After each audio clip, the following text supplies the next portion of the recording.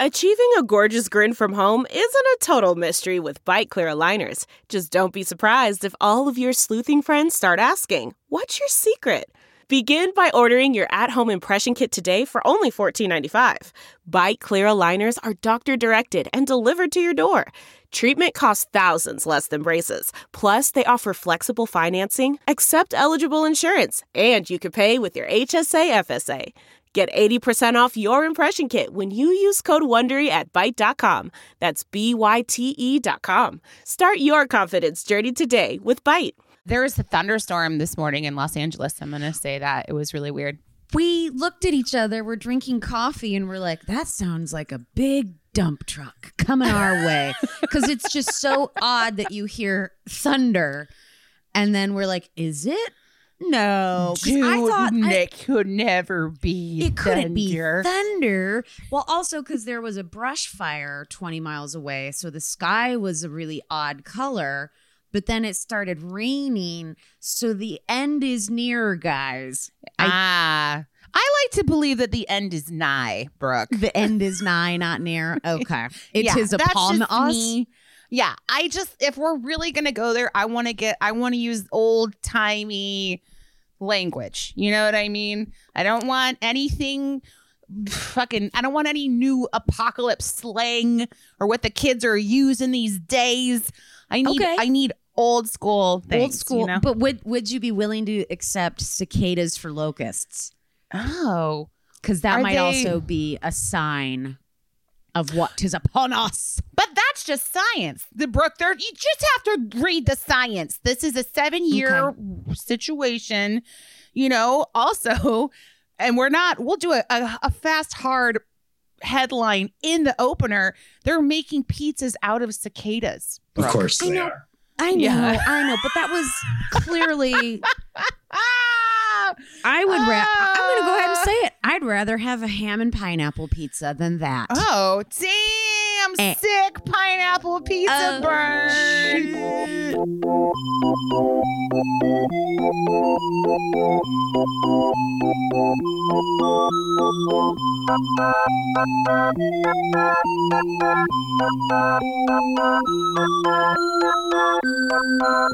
Well, you guys, welcome to Sidework Podcast.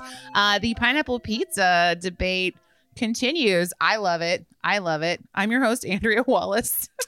I'm your host, Brooke Van Poplin. I would say just eat a bowl of them fried up like a normal human, okay? Right? And today, you go to Oaxaca, you eat fried bugs, like crickets, and worms. Joining us, actually, our guest today, Mike Langley, everybody, is joining us, and he was just in Oaxaca. Did you eat some bugs over in Oaxaca, Mike? Unintentionally, yes. There was some bug consumption. We're open to the possibility, but actually, I don't know. I wanted some buy-in. I wanted a cohort on the cicada consumption, or it's not grasshoppers and stuff like that. I don't think we were eating cicadas down there just yet. They're crickets. They eat crickets. Crickets. Thank you. Yeah. See, I don't even know anything about the place I just visited. Other than that, it was lovely.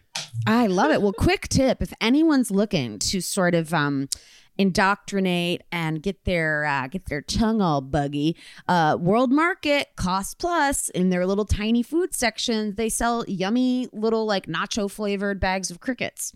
And if you just want to go home and be brave and pop one in your mouth and be like, oh, that's actually kind of delicious, it tastes somewhere between popcorn and a corn nut and no big deal, that's instead of like, I think familiarizing yourself, immersion therapy, so that when you go to Oaxaca, you're like, I fucking love crickets. Serve them on up, man.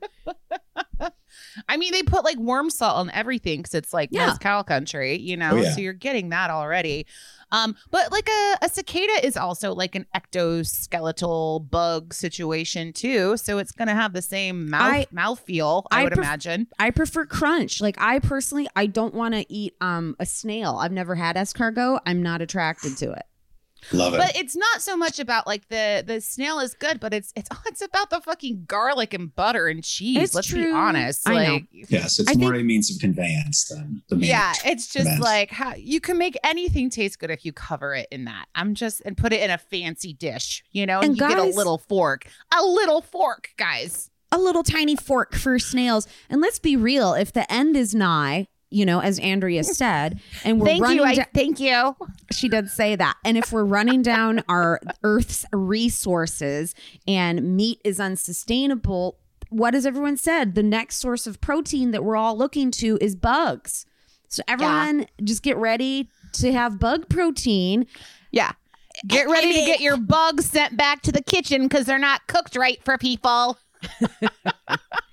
Anyways, I know. I was like, I ordered this bug. I ordered them black and blue. And that's a specialty. Okay. Anyways, sorry. Just step one towards our Blade Runner inspired future. Oh, fuck yeah.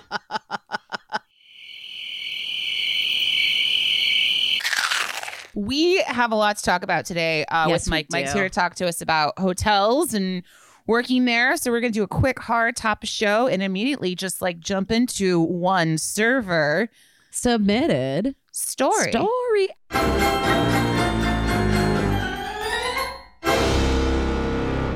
Actually, there's a server submitted story and a coming clean, which is our new series that we're doing on Instagram. So I'll do the story if you want to read the confession. I love it. Okay, great. All right. So this one, hot off the press, as they say. All right. Hey, I want to stay anonymous, but I use she, her pronouns.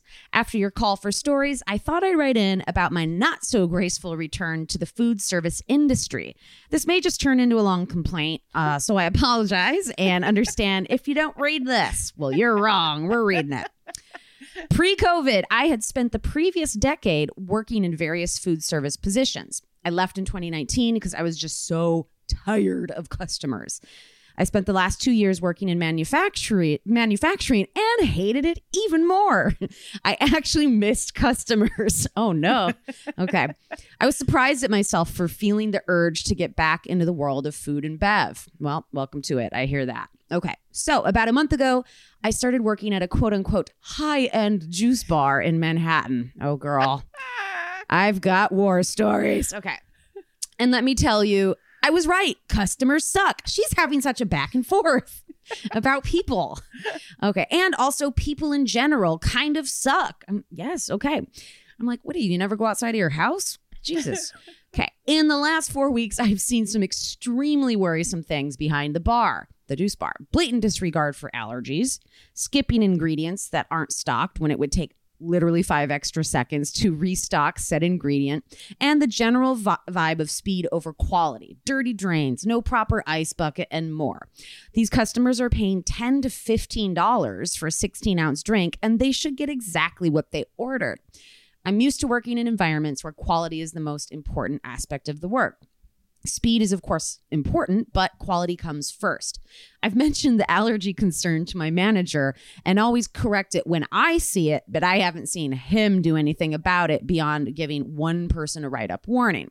So after listening to your microbrewery episode, I feel called to the world of beer. I love beer and hard cider and want to learn more about it. However, I have hardly any bartending experience, I've bar backed and helped with beer wine service when filling in for absent catering bartenders. That's about the extent of it. And she says she's also worked as a barista for 3 non-consecutive years, but she's 0 brewing experience. Good news, you don't need it. I'm looking for advice on how to get into the world of beer brewing. While looking through job listings in New York City, it's a little intimidating. Do I just go for it and apply? Should I take bartending classes first? Any advice is welcome. Thanks for bearing with me and my complaints. I'm on the way to my 5th 8-hour shift of 8 working days in a row. Just not feeling it today. Godspeed and good tips. We deserve them. So there's never take bartending classes ever. No. And to be quite honest, that is mixology, that is spirits, that is wine. It's going to have absolutely nothing to do with the world of learning how to become a brewer or cider maker. Think of it more like you're going to go to culinary chemistry school instead. Yeah, absolutely. There's tons of science behind it. And I would say apply at a brewery and just be like, here's who I am. Here's what I want to learn. How do I do this? From what you're saying already is that you're very hardworking. And I love that they were I hate people, but it's her coworkers who are lazy and don't do the job right. And that's what it ended up being. So obviously this person is very efficient and wants to get shit done. And in my eyes, that's what brewers have to do. They have to be on top of their game. They have to be so fucking clean and precise and like take their time. So I think that's great. And also just fucking Google it, man. Ingredients, hops, like how they make different flavors, what kinds of beers, the history of beer. Just teach yourself and then get out there in the world and like figure out how it's going, you know? Right. It sounds like she's already halfway there in the sense that she's like, I love ciders and beer. And this is a whole world that it just continues to explode. Even like the really good, interesting hard seltzers, like which aren't embarrassing. It's not White Claw summer anymore. There are really, really good ones coming out. And I think in general, most of these places will also offer apprenticeship. Like you might end up starting out serving the beer to customers so that you know what every single one tastes like and know the glasses and are familiar with the brewery itself. And then I say put it out there that you want to be driving that fucking forklift around and hauling bags of hops. Me too. I always want to drive the forklift. Mike, you're in Seattle where there's beer everywhere. I would assume. Beer and cider. Yeah, there is a huge microbrew scene here on both ends of the spectrum. And yeah, there's just a lot of opportunities to, there's a lot of these places that do all of their making in-house and also have some sort of like, brew pub aspect where there is food service going on. And it might be light or simple, but it is a foot in the door to getting some firsthand exposure. There's also the DIY option, right? I have quite a, making beer in your basement is not limited to just middle-aged guys with nothing better to do. You can, anyone can do it. And it is fairly low barrier of entry, especially in the age of the Googles, right? You can kind of get started on your own. And a lot of it is trial by error learning, but that is kind of the fun of it. And another thing I would throw in here, which I want to throw back to my Chicago roots really quick. I used to work at a place called the Green City Market for a wonderful fruit farmer, guy named Peter, who runs a brand called Seedling, if I can shout them out real quick. Yeah. So I can kind of identify with this I wanted to say caller, this letter writer, this person. I started out making smoothies for this guy at his Sunday markets for like under the table cash and discounts with the other vendors through trade and stuff like that. And making juice drinks for people is very interesting, especially when there's allergens involved. So props to you for trying to maintain some quality there. That's you're one of the good ones. But getting involved there, if you're lucky enough to live in a market where there is like a farmer's market scene, and I just started working Sunday mornings real early. And the hardest part was loading and unloading the truck. Otherwise, you're just kind of hanging out during the day, talking to people. But that led me to getting involved in his delivery business, meeting a whole bunch of the other farmers, going out to his farm in Michigan, where everything was sourced from, meeting the people who made the cider for us. And he made hard cider and traditional cider. Some of it was made on site, but it was really cool. I suddenly found myself like on a farm helping field hands pick fruit and just learned tons and tons of stuff. And I got to make a little money doing it. And it was a nice break from the service side of that industry. One of the funnest days I've had with Mike ever is Brian and I were camping in Michigan, and Mike was like, "Oh, hey, I'm just like down. I'm at the farm. I'm so close to you guys." And we went over there, and it was like, kind of like a shitty old like bachelor pad farmhouse where the office was and everybody chilled. And he was like, here, smoke this weed. And we were like, okay. And then he's like, now come with me. And we like got on a golf cart and like drove around the whole farm. And he was like, pick that apple and eat it. Like now eat this herb. Now do this. It was so fun. And then we ended up getting some fresh milled cider and then took it home. And Brian and I at home like made our own hard cider. It was awesome. I love that. You're like a fruit dominatrix. Smoke this, pick this apple, eat it, scum. You're going to love it. But this farm, this Seedling was supplying to like all like the hottest restaurants in Chicago, like and growing their inventory for them. It was such a beautiful thing. That's really great. So it sounds like that our writer is based, in Manhattan, New York. And the beautiful thing is so much of the produce comes from upstate or Long Island, like the North Fork over that way is just like where you get all like the beautiful asparagus in the summer, all this other shit. So this is just a great lead. And I don't think we've ever given anyone better advice ever. Yeah. And this is thanks to Mike. You really knocked that out of the park. So we hope this inspires you, our dear writer. Good job. Let's go into about this coming clean story that we got. Okay. which says, I saw your post about coming clean about something you did at work. The restaurant I worked at served potato chips as a side for all sandwiches. If customers were terrible, they always were. Our clientele were boomers and older. You got a special helping of floor chips. As in, I would drop the chips on the floor in the kitchen, put them on a plate. Yeah. Do I feel bad? A little, but we didn't do it often. And then I remember a customer telling a coworker, you're the dumbest person I have ever met. So I don't care anymore. Floor chips. Floor chips. Floor chips for you, sir. You get floor chips. You get a floor chips. I mean, that floor gets like scrubbed every night. So there could be worse places in the kitchen. Can I be honest? Hopefully it does. Every time I eat chips, there are some floor chips involved. I drop it and I put it right back into my mouth. I don't fucking care. But anyways.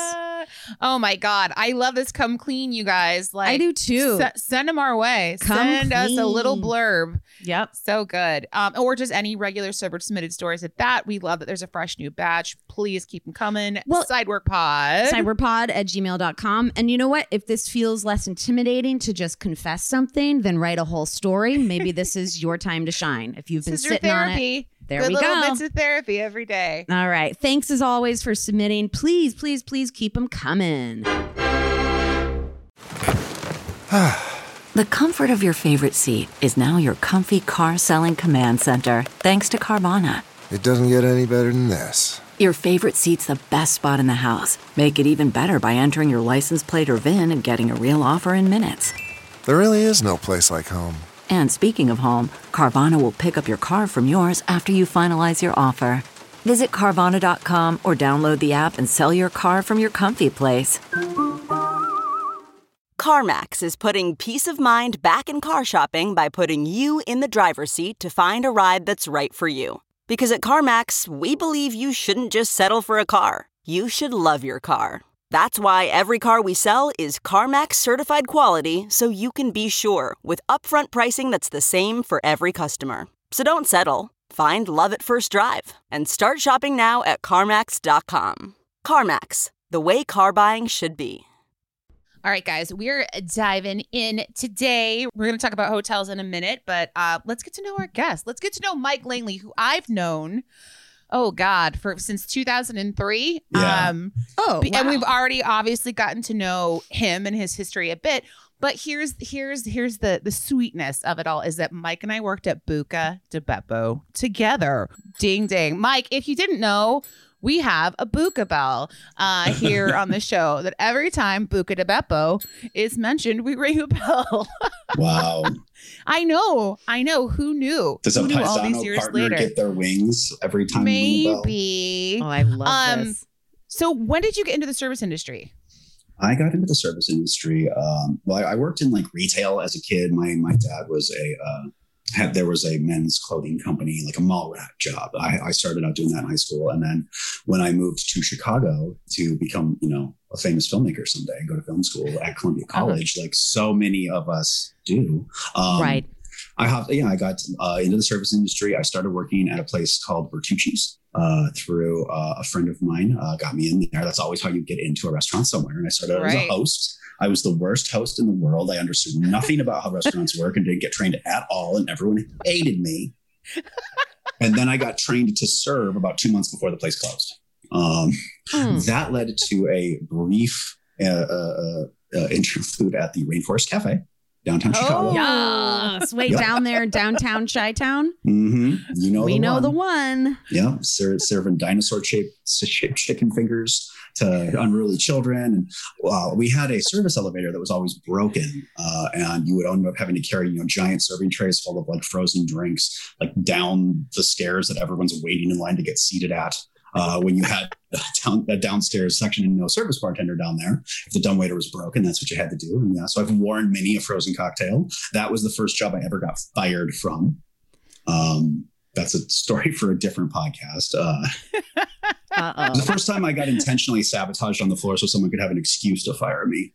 One of the only times that happened. But basically, there were some personal things happening outside of work that led to me not wanting to be around and them not wanting me around anymore for all kinds of fun reasons. That's what happens when you're young and you all hang out with each other all the time. Yeah, This and is your just how it manager goes. sticks her tongue down your throat at a dance club the night before. Yeah. Oh. Yeah, I knew that's what it was really It coming was down something to. like that. And her boyfriend was the head of security at that perfect. So it was just like, I was gone. That was just happening. I was like, we all fucked up. And But you really made the rounds in Chicago. I know that you were at House of Blues for a minute. That's what led to House of Blues. Actually, a Bertucci connection led to House of Blues. And then I was there for a couple of years. Did you ever work with a girl named Jocelyn Hughes? Wow, that sounds familiar. Well, she was our old co-host possible. and our good friend.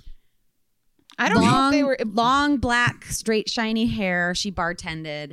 She was absolutely there while you were. Yeah, I mean, I was probably there from like 2000 to like 2000. I was at the House of Blues on 9/11. That was that's how far back that goes. Yeah, I probably started working there in 2000, and then shortly after all of that, I was there for like 2.5 years. Oh, okay. You may Then have been ships in the night, but anyways. Then he came to Buca de Beppo. Yeah, let's get to it. Yep. So Mike was already working there when I arrived. And as the story goes, I worked at the one in Omaha and was able to transfer to the one in Chicago. And the Chicago one was pretty it was super popular and like a pretty cool job to work at, right, Mike? Yeah, I had a very, I kind of did that thing that Buca was trying to do really well. The original one being in Minneapolis in this basement, it kind of evokes all of the things they're trying to evoke with it naturally. And then one downtown, or not the one downtown, it was in Lakeview off Clark Street, Chicago, felt like a neighborhood restaurant. And if you did not know better, which many Chicagoans never leave the city ever, you wouldn't know it was a chain. So the chain, there was no table tents. The food was super good. It felt authentic. It was a little kitschy, but like we made our sauces in-house. And yeah. And so you could actually, even though it was a chain Italian kind of thing, you could feel pretty good about it. The food was awesome. It was mostly good place to work because of the people you worked with. We all had a real work hard, play hard mentality, and our management was really good. We absolutely, Brooke had a assistant manager named Michael Porn, real last name. All right. Such a nice guy, the nicest guy. He got fired. It sucked. I don't know why. But he was out. And then our other manager, Kristen, who was also the shit, she let me buy Pixies tickets on the computer in the back because she was like, they're coming to town. It's the reunion. Andrea, go back there and buy yourself tickets. We'll watch your section while you do it, That's amazing. I remember that. That's called being a real human, Yeah. And things changed pretty quickly. Once she left and Michael Porn left, then everything got a little sour after that. Yeah. I got real salty. Mike got real salty. But I think there was at least a good year there when we all worked together that we just, we were a family for sure. We all went out together. You can't ask for better. If you had a really solid year at a restaurant, it's rare. I know. Yeah. I agree. I mean, personalities will always clash. Things always happen on the floor. But for the most part, everybody there was kind of family. And we'd go to Jake's afterwards across the street. I think Jake's is still there. Yeah, Jake's Pub is very much still there. Yeah. And spend all our money and get very drunk. That is very much what we did. 3 to 5 But it was nights a great. week. Yeah. Yeah, it was so much fun. I couldn't have asked for a more fun coworker than Mike Langley. And, and we're still buddies today for sure.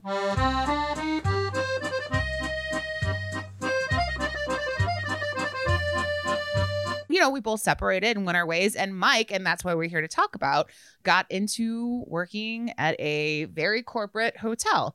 Just a big name. We're not going to say the specific I'm not going to say the one. name. But if there's you're a handful of big ones. And it's one of those that you're thinking of. It's one of those that your mind evokes when you think of one of the biggest chains. I'm going to have to be very careful with my word choices to not, I can't get fired. I don't work there anymore. Yeah. And you went in as essentially a banquet server. Is that right? Yeah. So I kind of reached one of those moments that many of us do after many, many years in the service industry was I can't do this anymore, but I don't know what else to do. So I'm going to try to switch this up and go in a different direction. And so I went from, Buca, and I hopped to a neighborhood Italian restaurant that was kind of like a knockoff of that kind of thing, following that wonderful person, Kristen, to her next job. And then I wound up at Ruth's Chris Steakhouse downtown Chicago, which was crazy. And then transitioned. That was the breaking point for me, and went to. It was a steakhouse that I worked at Sullivan's right across the street. Yeah, so it broke me. It broke me. I was like, no, I won't. I will not. I don't care how much money I'm making. This is not worth like the sole price that I'm paying. Yeah. So that was one of the busiest, most lucrative jobs I ever had. And I hated every minute of it. And I got burnt out, and I decided to go back to grad school, get even more student loan debt. Awesome decision. And needed a different option. So, and I need more flexibility. So I discovered hotel banquets, and I got hired as a brand new hire at a brand new property, a luxury brand downtown Chicago. And, as a banquet server. And that was a very new experience for me because I'd always done a la carte service and fine dining type of service. And it was upscale, white glove. We did like synchronized service and all that stuff. Got to do all kinds of fun, crazy stuff. But it was definitely a big change. And then I realized, dear God, you can make a ton of money working in banquets and have tons of scheduling flexibility, and got kind of addicted to it. Wow. I mean, that's great. That's a hot tip, especially now that we can go back and actually do these things. Since I don't know if you're familiar with our podcast at all, but what we're hearing so much from so many people is like they don't want to go back, or if they go back, they want it like on their terms and they want flexibility. And so just shout out. Maybe this is a really great option if you're looking for a kind of change or lateral move in the service industry. Yeah, the big thing about doing events is it's all very market specific. So when you're in a place like Chicago, New York, LA, Seattle, where there's a ton of business travel and lots of conventions and things like that, it can be very lucrative because you're having you're working for a major corporation that's milking other major corporations on people's expense accounts for things. And basically no one cares. So the prices are all jacked up. Everything is kind of reflective of that. And, even in the tourist facing places, like doing events is all kind of about what's going on in your local industries and how much money is being spent. But you can, in a market like Chicago or Seattle or something like that, you can be making an easy, like $30 to $50 an hour on average. And most of the time you start out as an on-caller. So you're brought in when they need you, and they'll basically say you need to be available on weekends or whatever. And there's a whole like seniority pool thing. So it's really, it might be easy to get into, but it's kind of hard to move up and turn it into a full-time job. So what a lot of people do is they get on-call jobs at like 5 or 6 hotels and juggle their schedule around all of that. If they're smart and are capable of doing it, that can lead to easy 6-figure income. Wow. Dude, you are dropping pearls, my friend.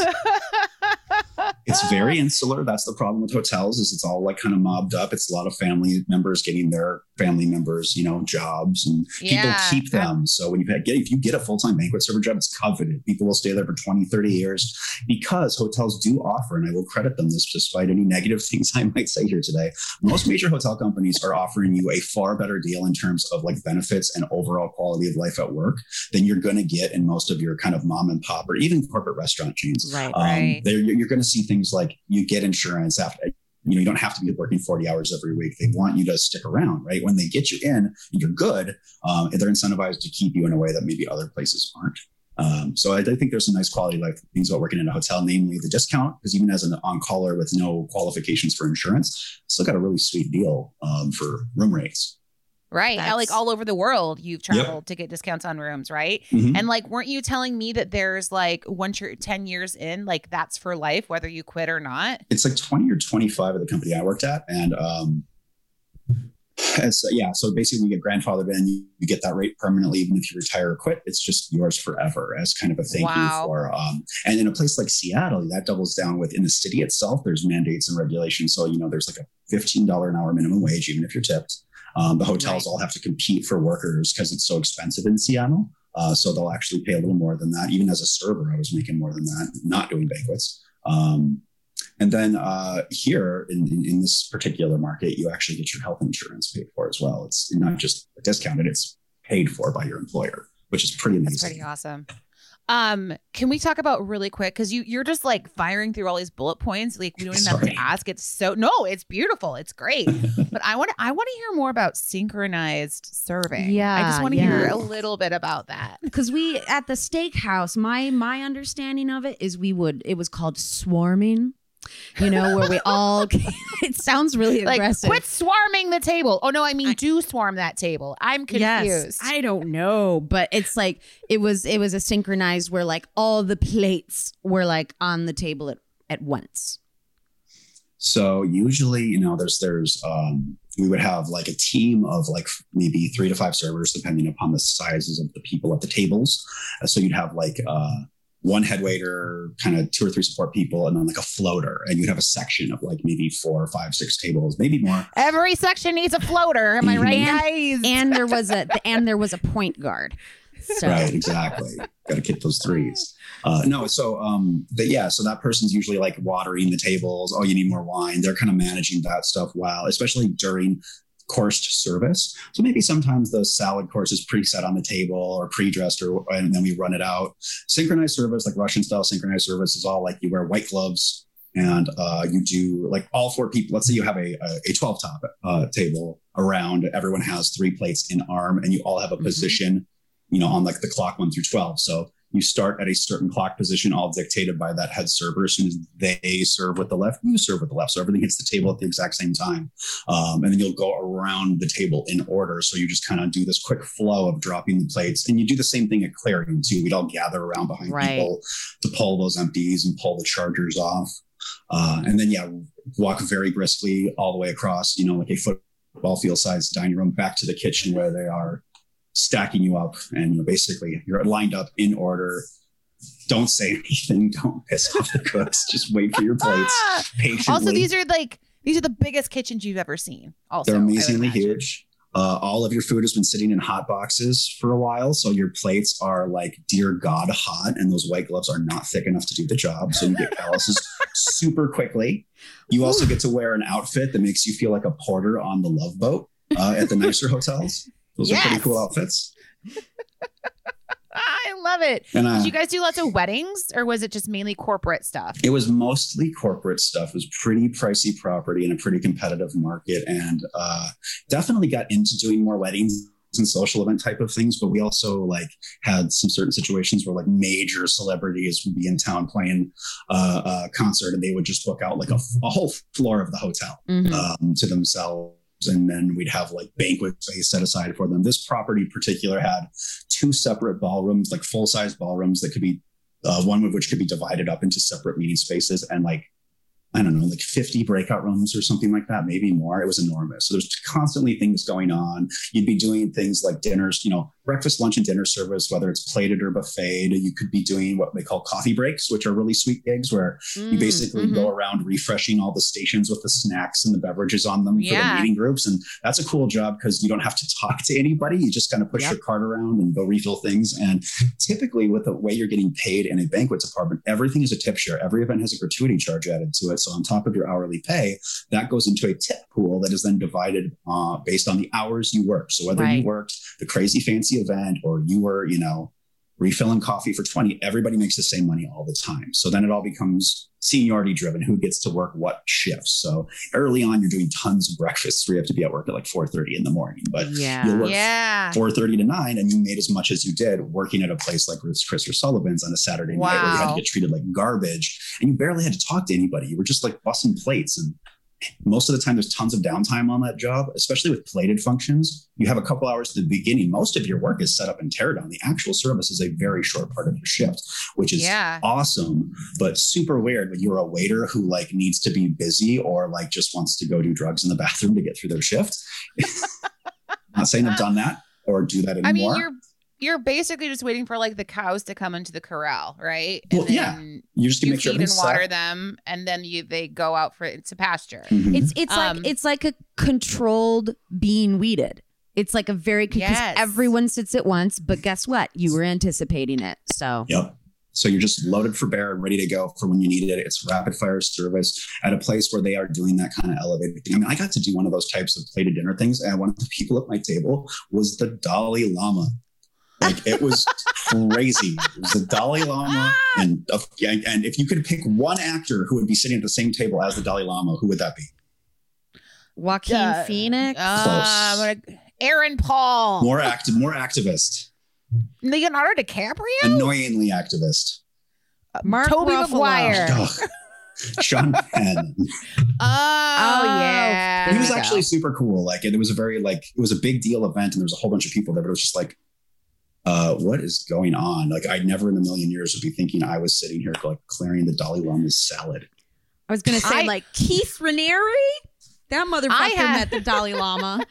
I had the same experience where we went to a little weekend Palm Springs getaway. And I was like, never in my life did I think I'd be too high on an edible eating dinner next to Sean Penn, like housing a cheese plate. So I've been there. And then I was over at the Ace Hotel down the way and I was like, Ruffalo's in the pool. Get over here.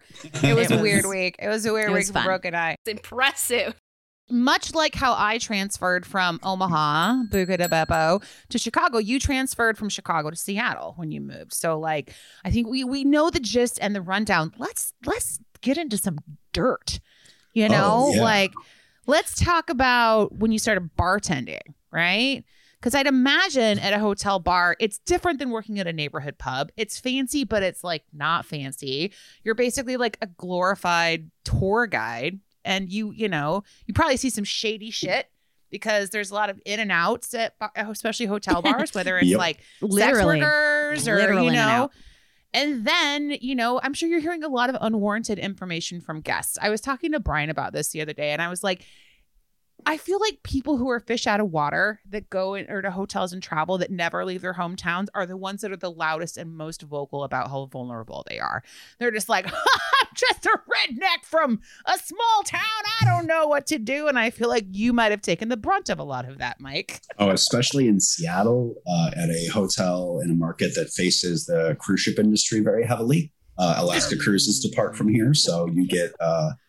Cruise ship guests are a very unique, particular demographic. They tend to come from very specific places. You know, I grew up somewhere where it getting hot was a novelty and you loved it when it happened. So you didn't try to escape from it in the summertime like a lot of people from the South might or other different places.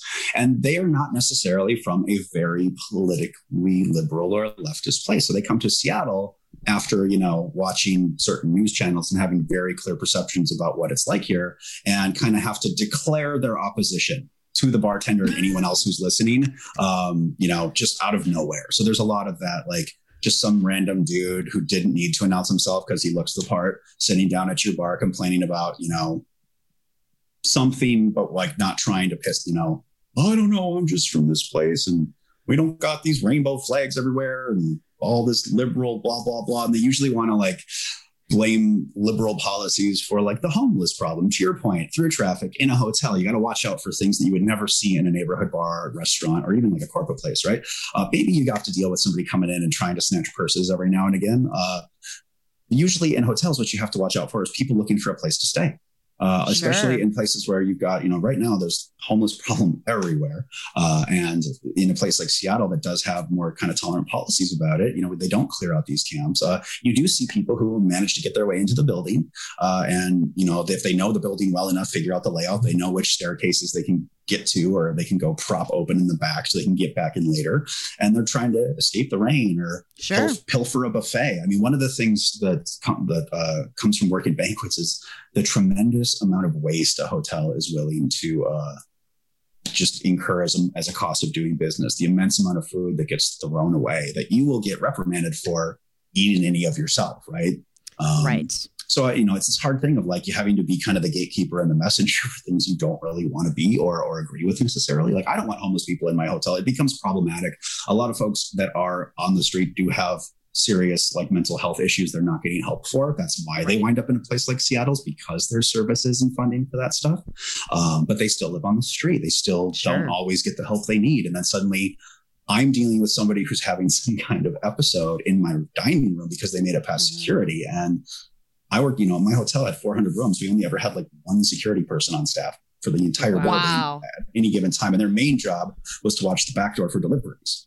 Every now and again, they'd sweep the building and do their walks or whatever, but like profit margins, baby, keep that staffing levels cut to the bone. So you become the kind of the arbiter of a lot of conversations you don't want to have with those types of people. And then getting back to the whole bartending thing, you know, as you know, as bartenders, sometimes you don't discover somebody as a person with no money or means until after you've already served them a drink. Right. And then you have to figure out how to deal with that. You know, our deal at the hotel always was just, you know, they're not causing a scene, let them finish. It's the importance of opening tabs with credit cards. I always feel like kind of a dick doing that to people, especially when you know them. But when a place has a hard policy about it, it just makes it so much easier. And most hotels will, because they're, accounting for that in a different way. The other thing that you get as a bartender is that neighborhood bartending thing does come into play, because there's always business travelers who come to markets regularly, find the hotel they like, and might come back like 10 or 15 times a year. Sometimes they're coming back every week. And you're their guy. They're like, oh, it's Mike. He's going to pour me a drink. He's going to tell me where to go have dinner. Yeah. If you travel a lot, you like to have little touchstones that feel like home away from home. It makes the job more bearable. You don't feel like you're just a constant fish out of water.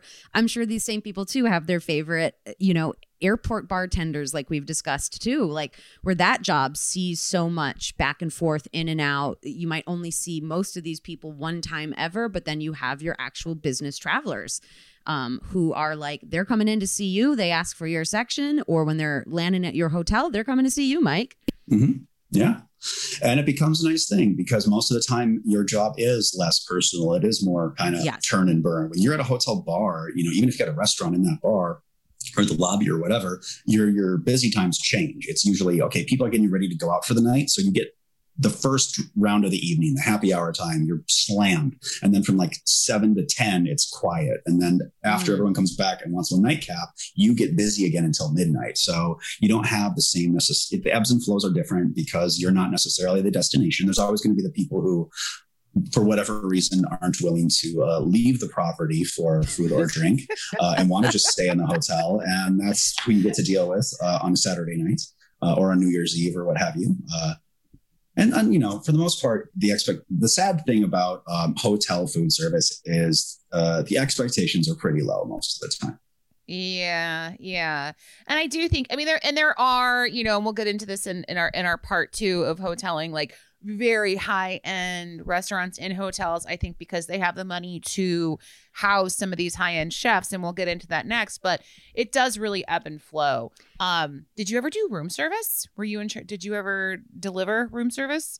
No, actually, but a couple of my, the last property I worked at eliminated in-room food service, everything and this is kind of part of the trend of the industry right now, is moving towards more grab and go options where there's less labor involved. So we used to have in-room dining servers. We had a dedicated in-room dining menu. You could still order anything off the restaurant menu and have it brought up to your room.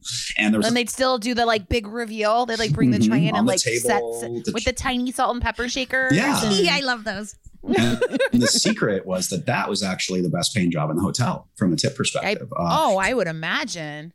Autograts, plus people would throw you cash, not necessarily realizing or just happy for the extra level of service. And all you're doing is pushing a cart to their room and picking that stuff up when it's done. Half the time, the housekeepers are the ones who have to pick that stuff up the next day. And you barely have to interact with anybody. You do have to do a lot of running. It's a big property. I remember we had I think 2 in-room dining servers at most, and it was like a 400-room hotel.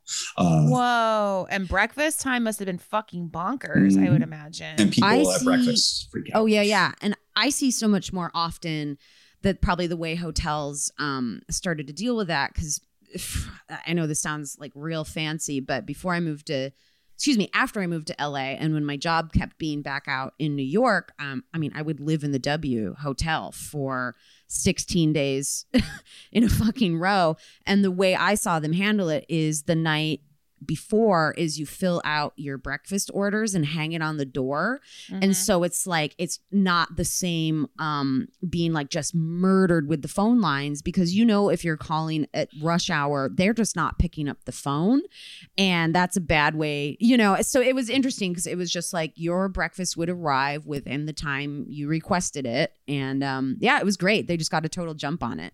It was really smart. And as long as like the expectations are fairly clear and there's consistency there, you can speak to that experience of like having a hotel be like your home away from home for a while, and how just some level of consistency is very affirming and nice. And that's what I think, regular hotel travelers are expecting, right? For the most part, most people in a tourist facing hotel, you're never going to see them again. But those few faces that you do see, especially if you're cool towards that person, that bartender, like you would be your neighborhood bartender. It is easy to develop a rapport. I spent so much of my night bored and happy to have someone to talk to, as long as it wasn't talking about their cruise or how much they hated, my politics or whatever. Oh yeah, because you'd get people on the back end of their cruises too, right? And if they had a bad experience, I'm sure you heard all about it. Or if they're coming off with some norovirus and passing it on to you. Well, that was actually right before we shut down. We were all convinced we got exposed to it from one of our coworkers who had gone on a cruise to South America and got wildly sick when they got back. It was not. Thing. Yeah. Working in a hotel, like sickness like that can spread, like for sure. Is there any? Have you seen that firsthand where people have gotten sick? Yep, I have also had to deal with migrating pest infestations to my own home. I got bed bugs once. I feel like that's just part of the job. Like every hotel has had bed bugs. Oh, yeah. I'm sorry. Like they have every single one. Well, you can't make people be clean. And if you have bed bugs at home and you packed your stuff on your bed, guess what? You brought bed bugs with you to the hotel or wherever you went. And so a lot of times it's just like, did you go into a guest's room? Did you touch maybe there's limited storage space for the associates. So like maybe you've got your jacket's on top of somebody else's jacket who's an interim dining server or does running. And anyway, that was gross. Ugh, it was so gross. I'm sorry. Listen to me knocking on wood right now. I've yet to experience it. And I'll just jump right on that comforter. I have I won't pull things back. I'll just be like, I'm in a hotel. Depending on the one, but I don't follow any of the rules. So I knock on wood. Also, feel pretty good about it. But wasn't there an incident in Chicago with the Legionnaires situation? Yes. Yeah. Speaking of, Yeah. Also, what is Legionnaires? What is it? It is I believe it is an autoimmune thing that gets into your lungs. It is respiratory, like a bacterial infection, something like that. And it's very, very contagious and can be fatal. Though it's one of those dead diseases, right? It almost never exists anywhere anymore. The case rate is so low. So during the opening year of my first hotel job, we had this gorgeous, very well-maintained it was a historically significant architectural location. So they had renovated and maintained the interior because it was just kind of a piece of history. And part of it was this really beautiful fountain that you could sit around that was right in the lobby of the hotel and right when you walked in the doors. And they had to remove that fountain after it's unfortunately some sort of bacterial thing formed in there that they weren't able to catch, and it got into the ventilation system and spread around the hotel. And they basically kind of had to I don't know if they actually shut down the hotel or shut down certain floors, but there was a really tough first year because the word did get out about that. It was reported in the news. This isn't a secret thing, but somebody died. It was a person who was immune compromised, and they basically decided to remove the fountain from the property instead of incurring any kind of further risk on it.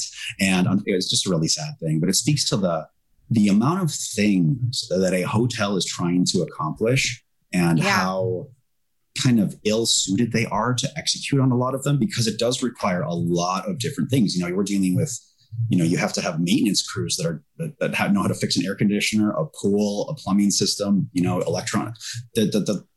That's just any hotel, right? Much less anything that's super fancy. Knows how to keep a fountain clean. This is just a matter of them not especially keeping a brand it clean, new, right? A brand new hotel. And just to clarify, you guys, Legionnaires is a type of pneumonia that is caused by bacteria, and you get it through mist from air conditioning units. So that shit was spreading like wildfire. It's taken us this long to talk about hotels, but when it comes down to it, it's every single thing we've talked about, Brooke, under one roof. Yes. It's all the types of service jobs, all mashed fucking together.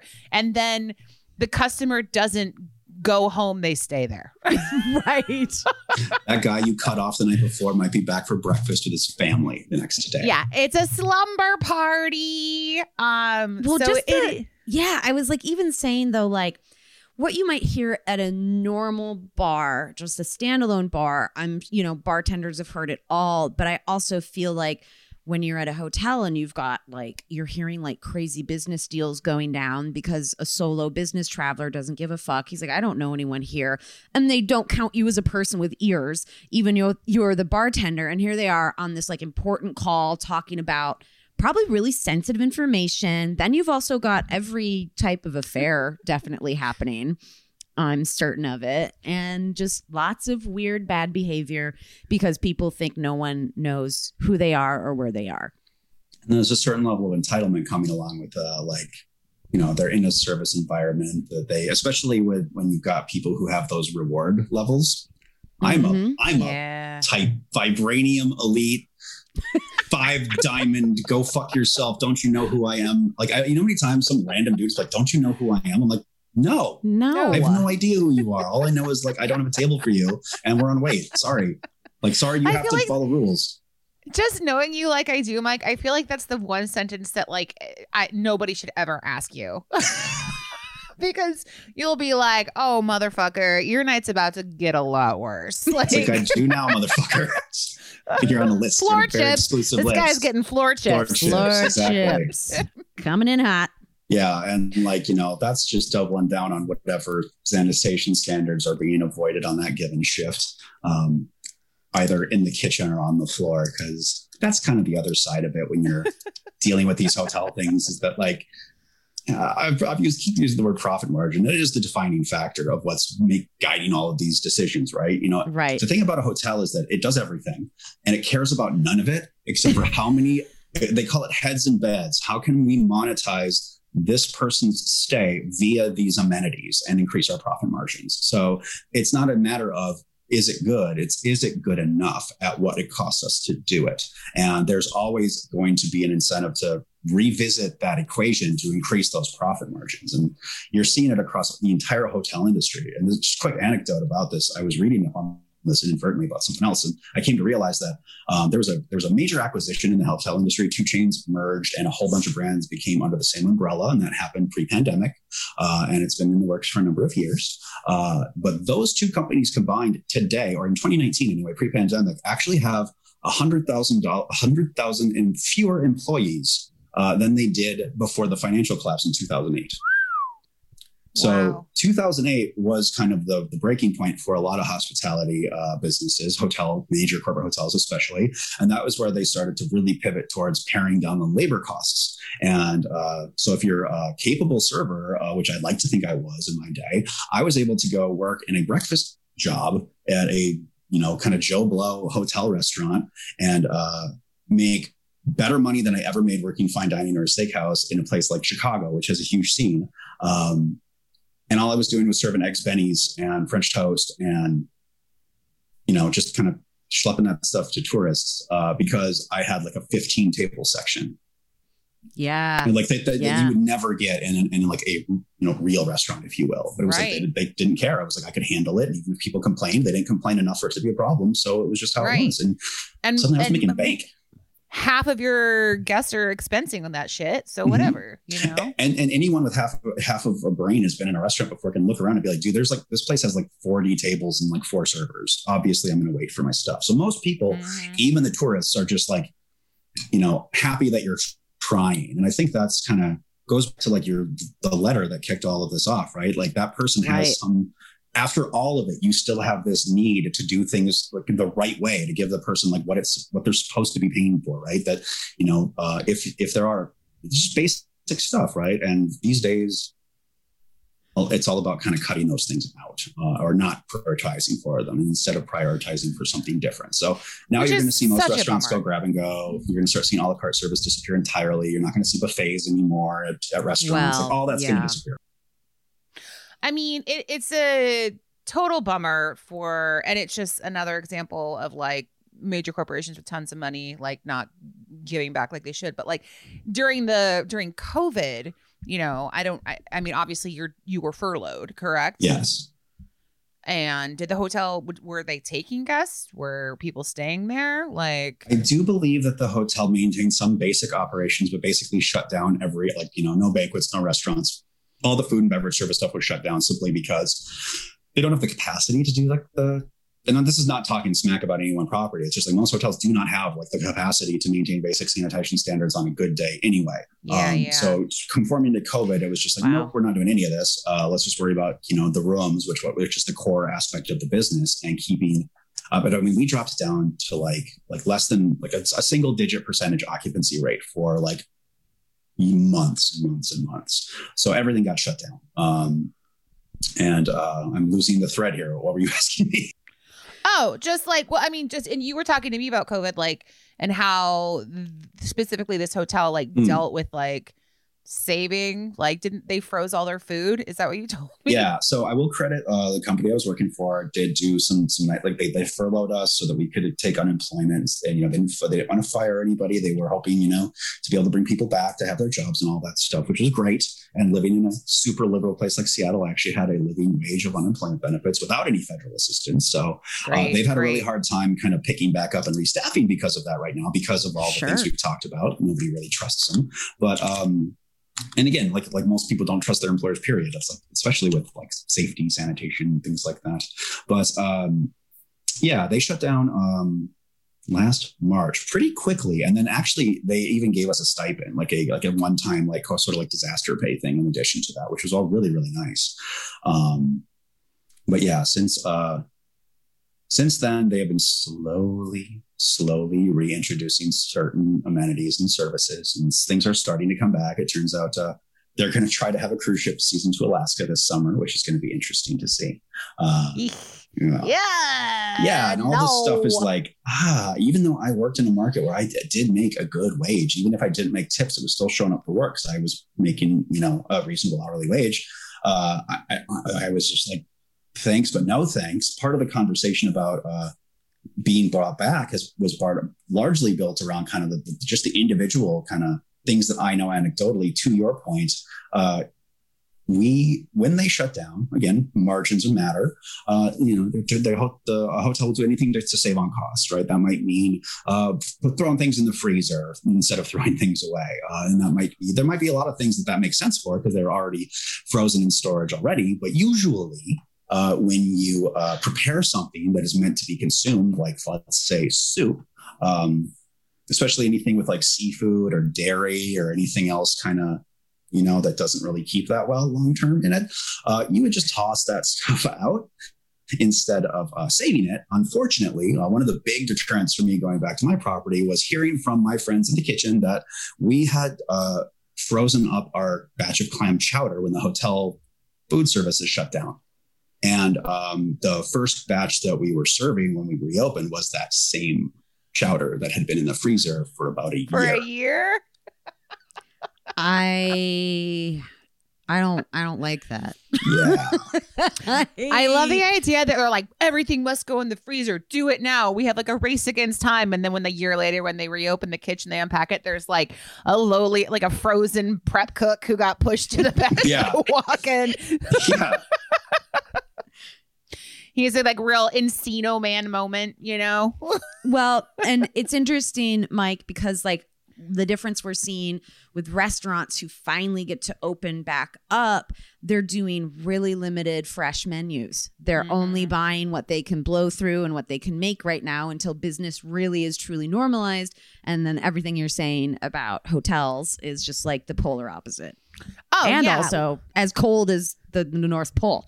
Because they're freezing that clam chowder. Yeah, freezing. It doesn't sit right, does it? Even if theoretically it's frozen that whole time and it didn't spoil, like if you knew that was what you were being served, you would probably never go back to that place again. Hell no. Yeah.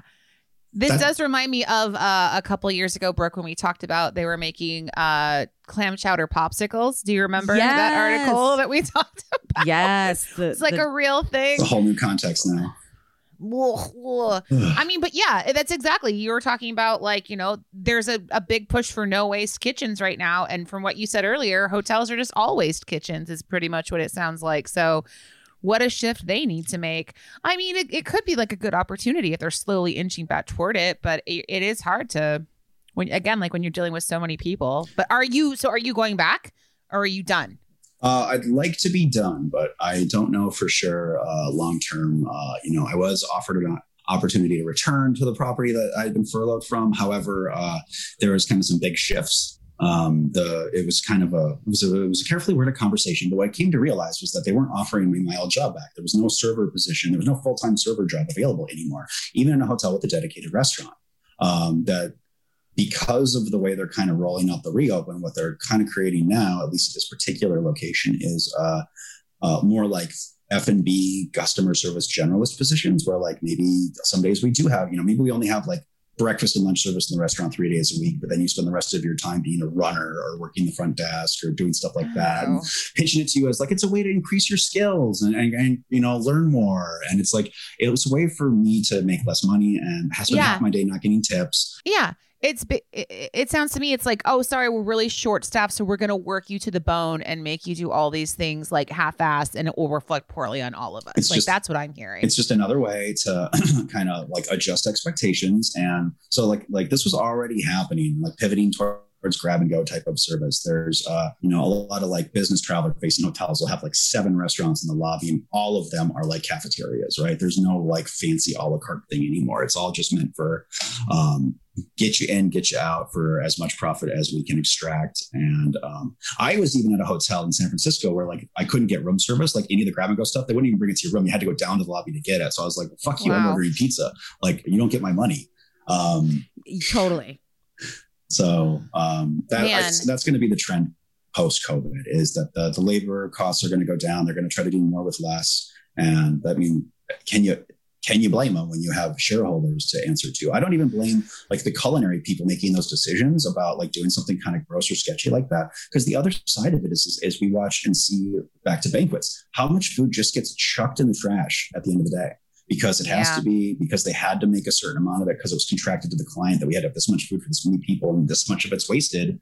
Can't give it to a shelter. Can't, you just toss it. And their whole management is all bonus based, right? So once you're full time, like once you claw your way up to that like position at a property where you actually do get some incentive, like all that you have to care about is your profit margins and each year bonus, and that just breeds tons of apathy and indifference. Wow, you have given us so much insight today. Seriously. I don't think we could have like asked for a better guest to like tell us the ins and outs, quite honestly. But what I love, and Brooke, you should know, Mike pivoted to doing like online bar trivia for money during the pandemic. I love it. I mean, listen, I'm about to pivot to a dream that I didn't know I would be able to fulfill, which is hosting a karaoke night and being paid for it. My friend doesn't know what kind of monster he's just created, but where are you going to host? Which bar? The Fable. Oh, you are going to do the Fable. Look, he'll be there. You'll be great. It'll be wonderful. But I love that this is the shift, like that it was like, I've done service industry my whole life, and now I just host entertainment situations for everybody. I mean, why not? People want it. People are so excited to be coming back out, and whatever, you do these weird pivots, to me, I'm like, that sounds whatever. If I feel like some semblance of being in charge, even though it's a ridiculous job, I'll take it. I think you should start wearing costumes. I'm just going to say no. I'm already, I think I'm going to be DJ BVP or Madam BVP. I haven't decided, but there is going to be a persona that emerges. So good. Good. What's your trivia name, Mike? Oh, I don't actually. I was just going by my own name, but I will give a shout out to my current employer, Trivia Hub. I had a family friend connection that brought me to them last summer, last fall, really, right after I got bored sitting around at home collecting unemployment. And they were like, hey, this business is taking off doing these virtual events built around this pub trivia app this platform that's all web-based that we use on Zoom. And do you want to come host some games and make some money? And I was like, no, that sounds terrible. But thank you. How dare you approach me? I was just like, God, no. Why would but I was like, you know what? That's stupid. I should do it. It would be. My initial thing was like, I'm just going to do it to pay for my new laptop that I will need to do this job. And if I don't like it, I bought a new computer and I am done. And what I realized was that I was jumping on board of this exploding new kind of business field of different virtual event services due to COVID. And those guys were really smart about making a pivot from being a subscription-based pub trivia platform where it was like, hey, pay $100 a month, use our software, set it up at your bar on a big TV, and you can host a game and anyone with a phone can play.